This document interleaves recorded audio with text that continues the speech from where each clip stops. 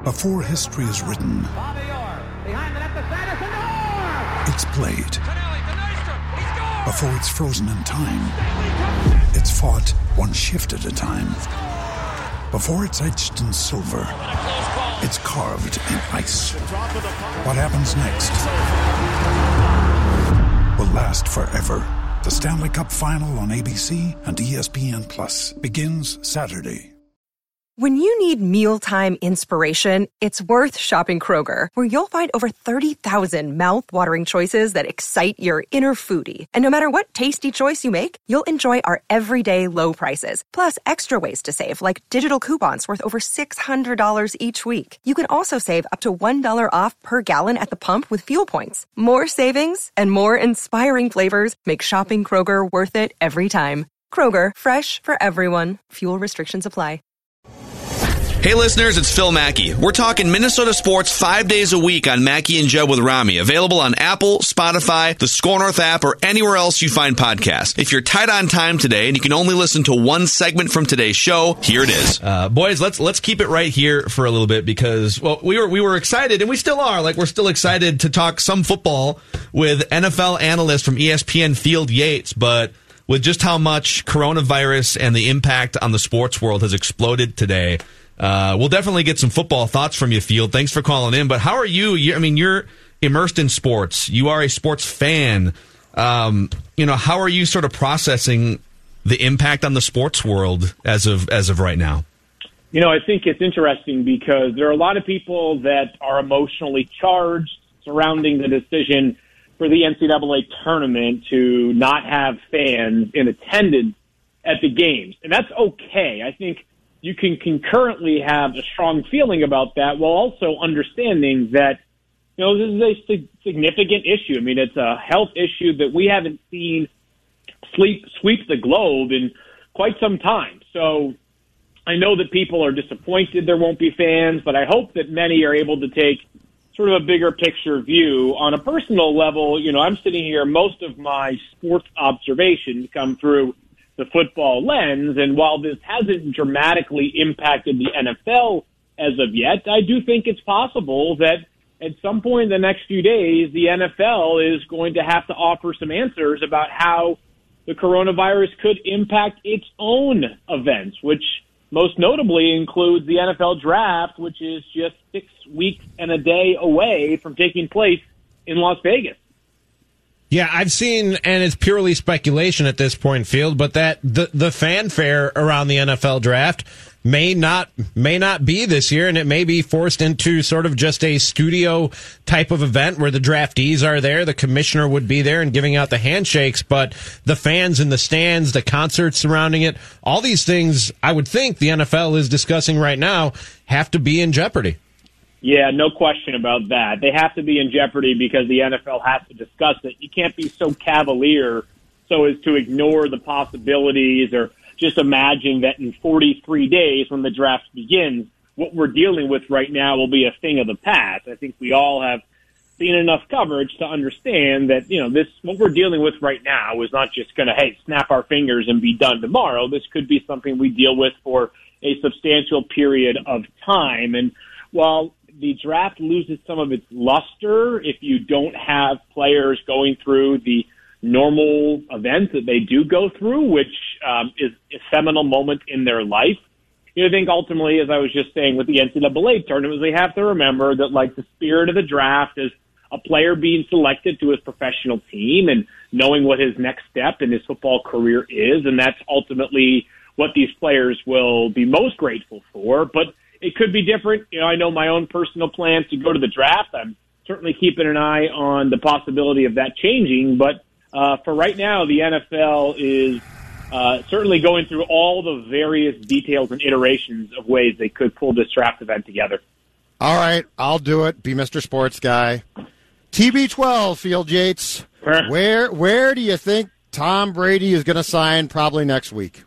Yeah, you're the first person to ask me about Brady since, 6 minutes ago. Somebody had to do it. The coronavirus stuff feels a bummer, so, Sure. How about this? I don't know that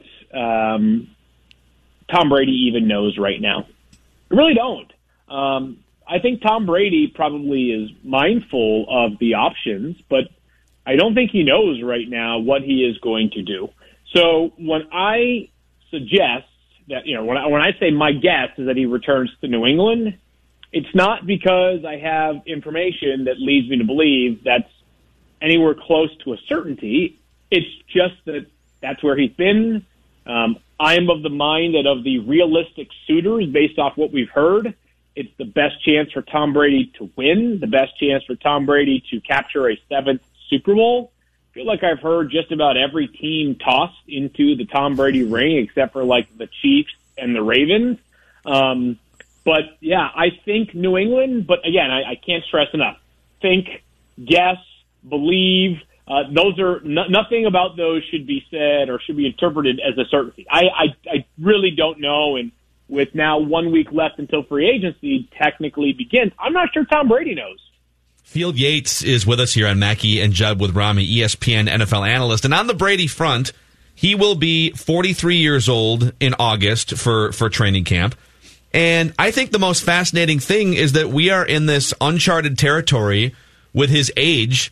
And we have some examples of legendary quarterbacks like Brett Favre. We saw Brett Favre hit the age cliff right here in Minnesota. He was 41 years old and lying basically unconscious on the frozen turf at TCF Bank Stadium at the time. Is there any evidence at all of when Tom Brady might finally hit the age cliff? Because we've never seen this before, Field. Yeah, I'm glad you brought up the Brett Favre thing because, obviously things can go from one direction to the other really fast. And you guys witnessed it in the span of just one season, or I guess 2 seasons in Minnesota, but 1 year to the next.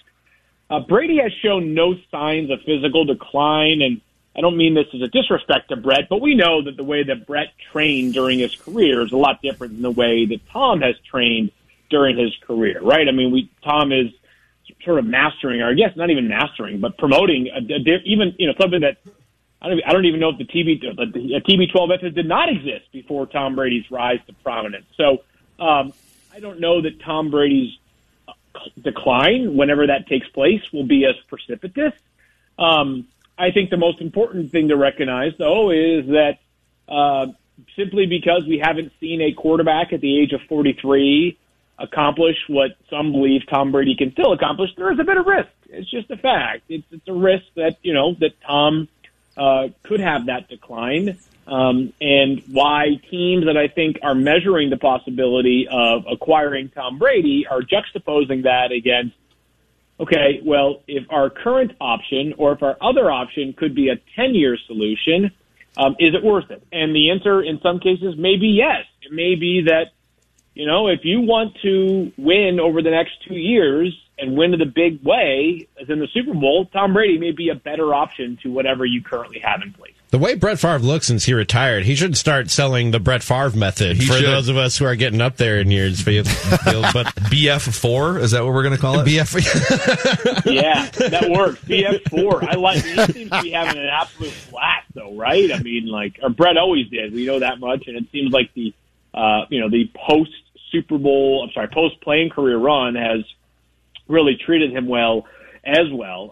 So yeah, I mean, honestly, heck, if I could do anything at a high level for 20 years, I'd feel pretty good about myself. So, Brett, the BF4 method, I'm in.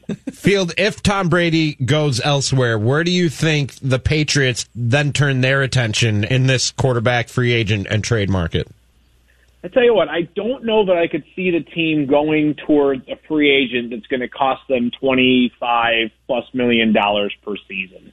So I don't know if that eliminates guys like Teddy Bridgewater, because I don't know how much for certain Teddy, as an example, will make, because of the fact that there are so many quarterbacks available and not as many opportunities available to start as compared to most off seasons. I don't know that these quarterbacks will all make out like they hope to right now. Someone's going to get squeezed, because it's not just that you have quarterbacks right now, or you don't have enough opportunities to fill these quarterback slots. It's that, there are teams that, could potentially make a play for a quarterback, but either don't have the cap space or already have enough significant investments on their roster at the quarterback spot where they may not be as inclined. So maybe if the quarterback market sort of runs its course with the first wave and there are some more obvious players beyond that, or not obvious, but there's some guys that sort of rise to the top, the Patriots might look that direction, but I don't have a great grasp on it, to be honest with you guys, because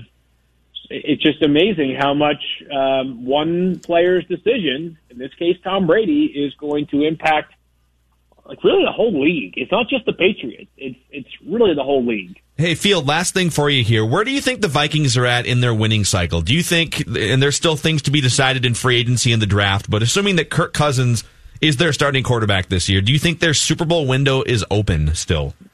Yeah, it is. It is, but it's winning time now, right? Because the Vikings have danced the tightrope dance with the salary cap for a while now, and that's because you got a lot of good players, right? And I think their postseason last year is sort of a perfect description of what makes the NFL unique. Any given Sunday, right? They went the one game that this is not going to apply to the Twin Cities area, but like the one game where we're all certain was going to go a certain way in Wild Card Weekend was the Saints thrashing the Vikings at home. It didn't happen, obviously. So, and then a week later, not even a week later, they go to San Francisco and they are no match. So I think it's fair to say that the Vikings window is still very much open. They're going to have some difficult free agency things to navigate. Anthony Harris probably is going to end up signing a big deal elsewhere, just given the marketplace. But the core is very, very good. Coaching staff is excellent. And, Kirk just needs to be steady. I know that sometimes it's a tired narrative of making everything about Kirk Cousins' play, but they didn't pay him the money they paid him for him to not be a guy that could carry them when they need it. Football. That's Field Yates, ESPN NFL analyst. We appreciate you joining us, and make sure you wash your hands, Field. Make sure you wash your hands. Sounds good, guys. Right. Will do. Take care. You as well. All right.